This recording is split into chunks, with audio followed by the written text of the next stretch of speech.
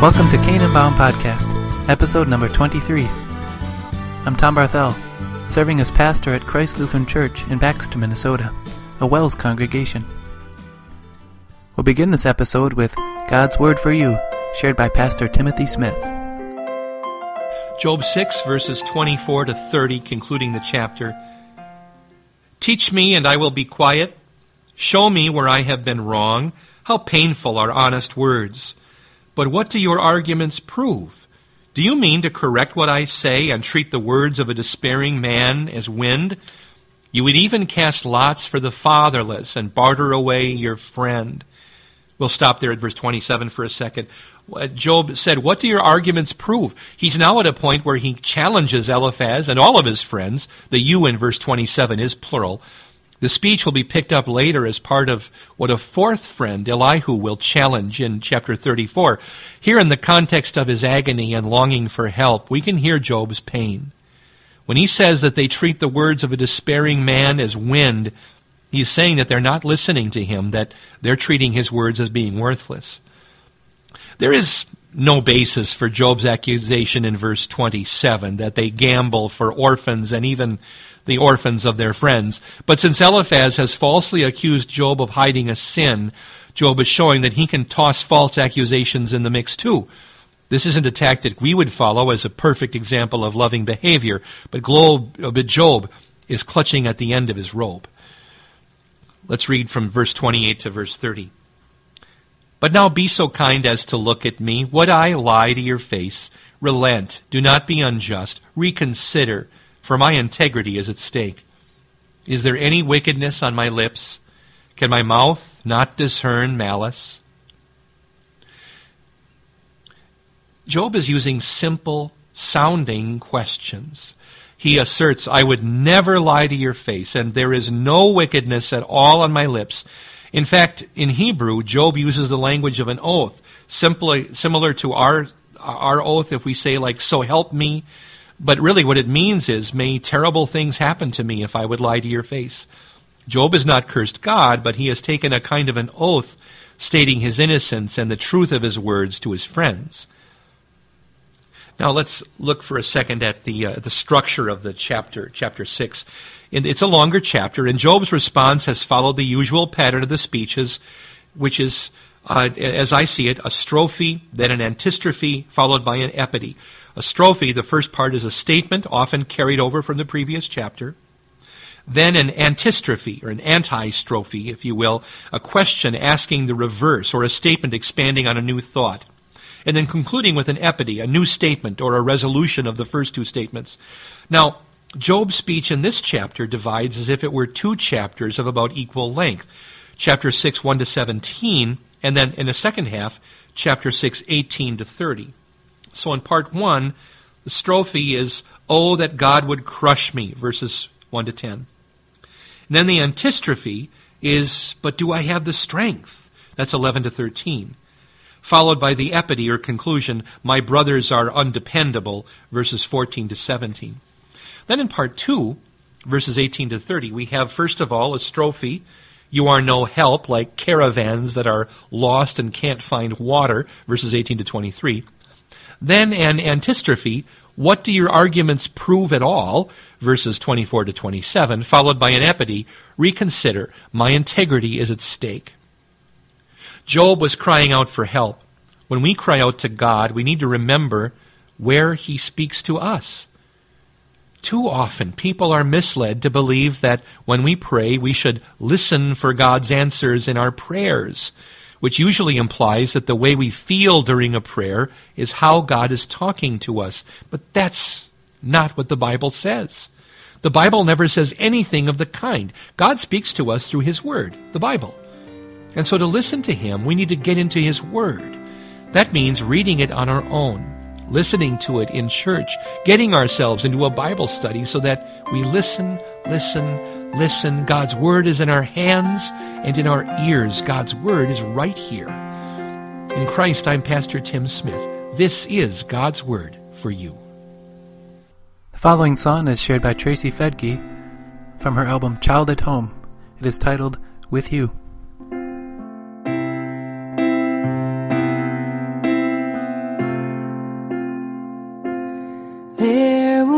never be a place that I can't see your face.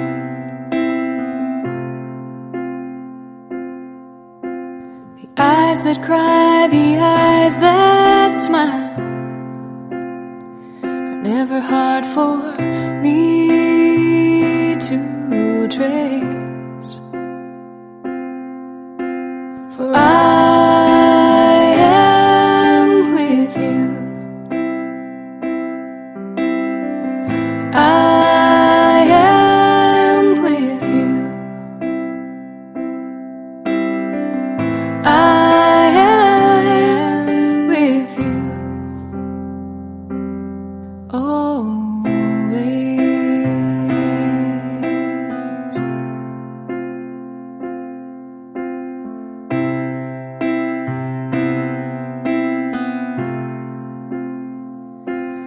There will never be a time when I can't hear your call.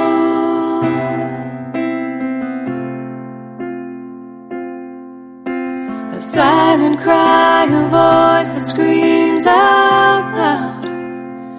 Know that I will hear them all. For I am with you. I am with you. I am with you. Always.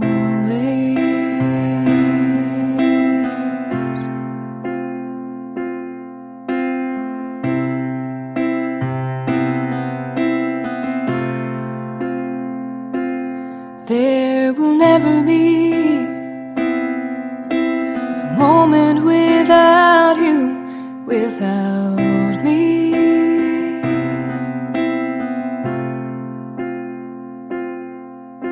Just walk with me and hold my hand until you're finally home with me. And when you feel far away from home, remember I am with you. I am with you. I am with you. Always.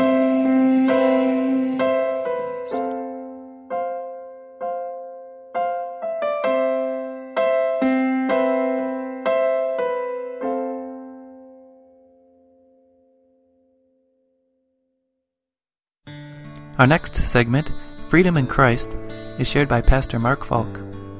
Today's devotion is Galatians 1, verse 10, entitled, Whose Approval? Am I now trying to win the approval of men or of God? Or am I trying to please men? If I was still trying to please men, I would not be a servant of Christ. Here we get a hint at the exact accusations that are being leveled at Paul.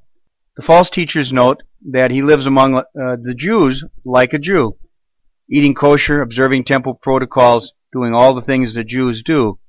Among the Gentiles, he lives a different life. He eats what they eat. He enjoys a good pork roast. The Galatian Gentile Christians have been thrown into turmoil by the false teaching of Christ and, in this case, Christ and the observance of the law of Moses. It was too heavy for the Jews to carry, but these Jewish Christians, as they claim to be, could not imagine an uncircumcised child of God. They still ate the way God commanded their forebears to eat. Observing customs and special days of worship and eating kosher food would be fine if done voluntarily out of a sense of tradition and respect and even devotion.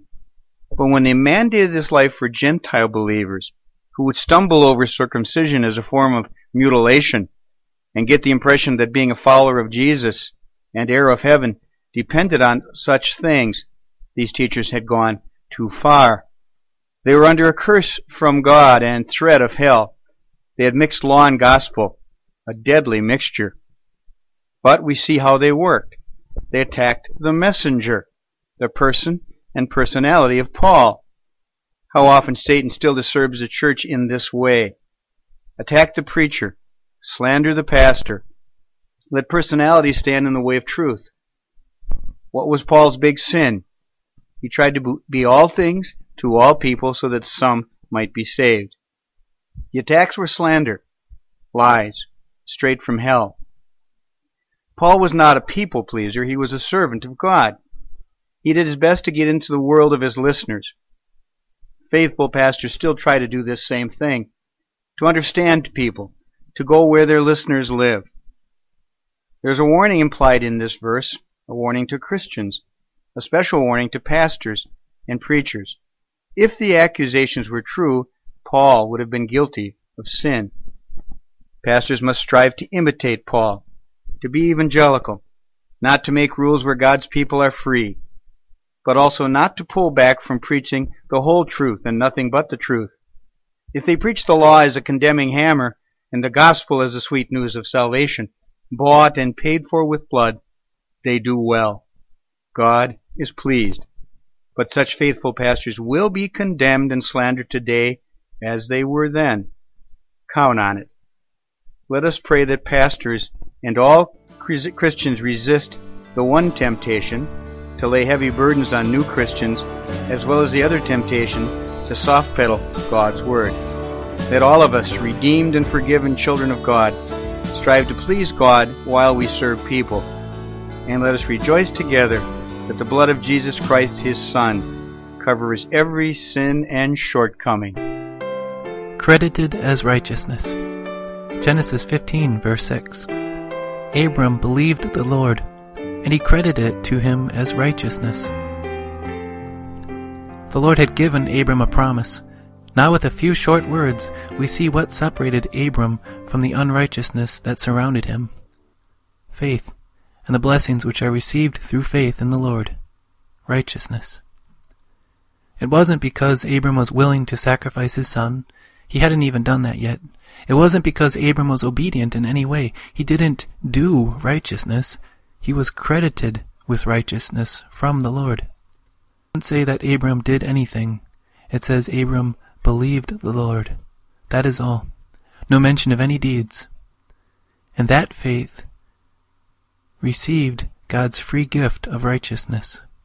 That is why David could also write by the Spirit's inspiration in Psalm 31, "Deliver me in your righteousness," and also write, "The one who trusts in you will never be put to shame." That is why the Christ would say, "Whoever believes in God's Son will not perish, but have eternal life." That is why the Apostle Paul can rightly pen the words of Ephesians 2, "It is by grace you have been saved, through faith." And this not of yourselves, it's a gift of God, not by works. And Paul also adds in Romans 6, "The wages of sin is death, but the gift of God is eternal life through Christ Jesus our Lord."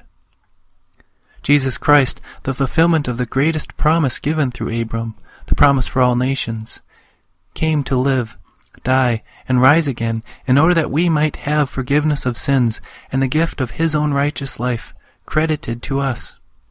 All the Scriptures declare that this gift is received through faith in the Lord, not by works. It is a terrible crime against the Lord to say that He pays us with a righteousness for what we have done. It not only robs the Lord of His glory and His grace, but it gives reason for the sinner to boast in himself when he has no real reason. Abram could not boast before God of good works, nor can you or I, but we can boast in Christ.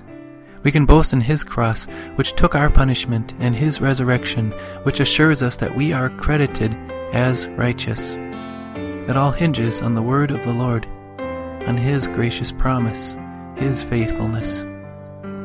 And it means that you find rest for your soul, credited by God as righteous through faith in Jesus our Lord. We'll close with the hymn When God the Spirit Came, performed by Koine.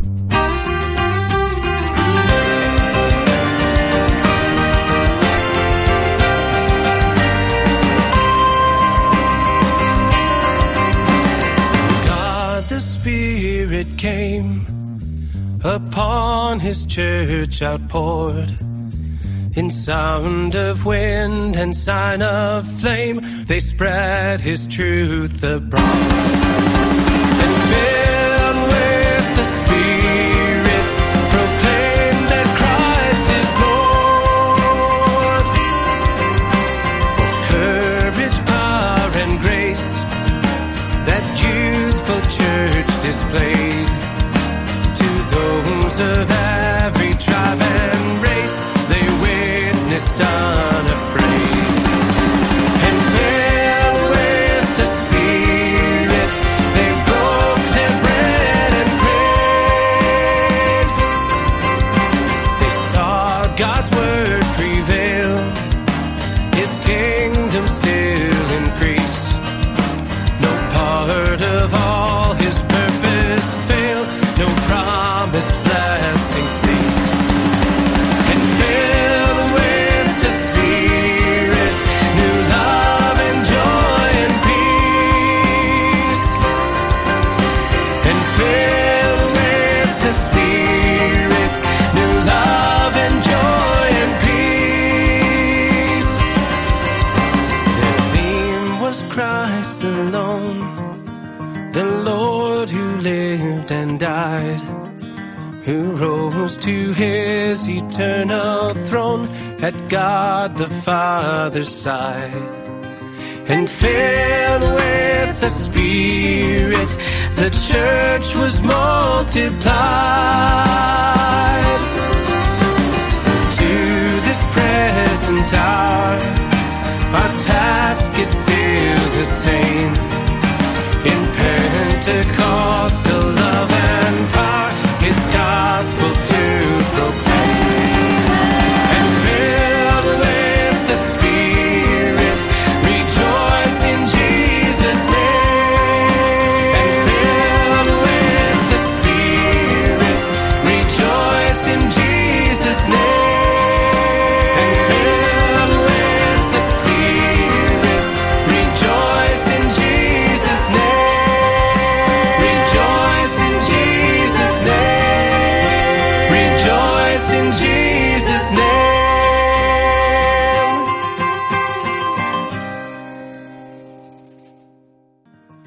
Thank you for joining us today.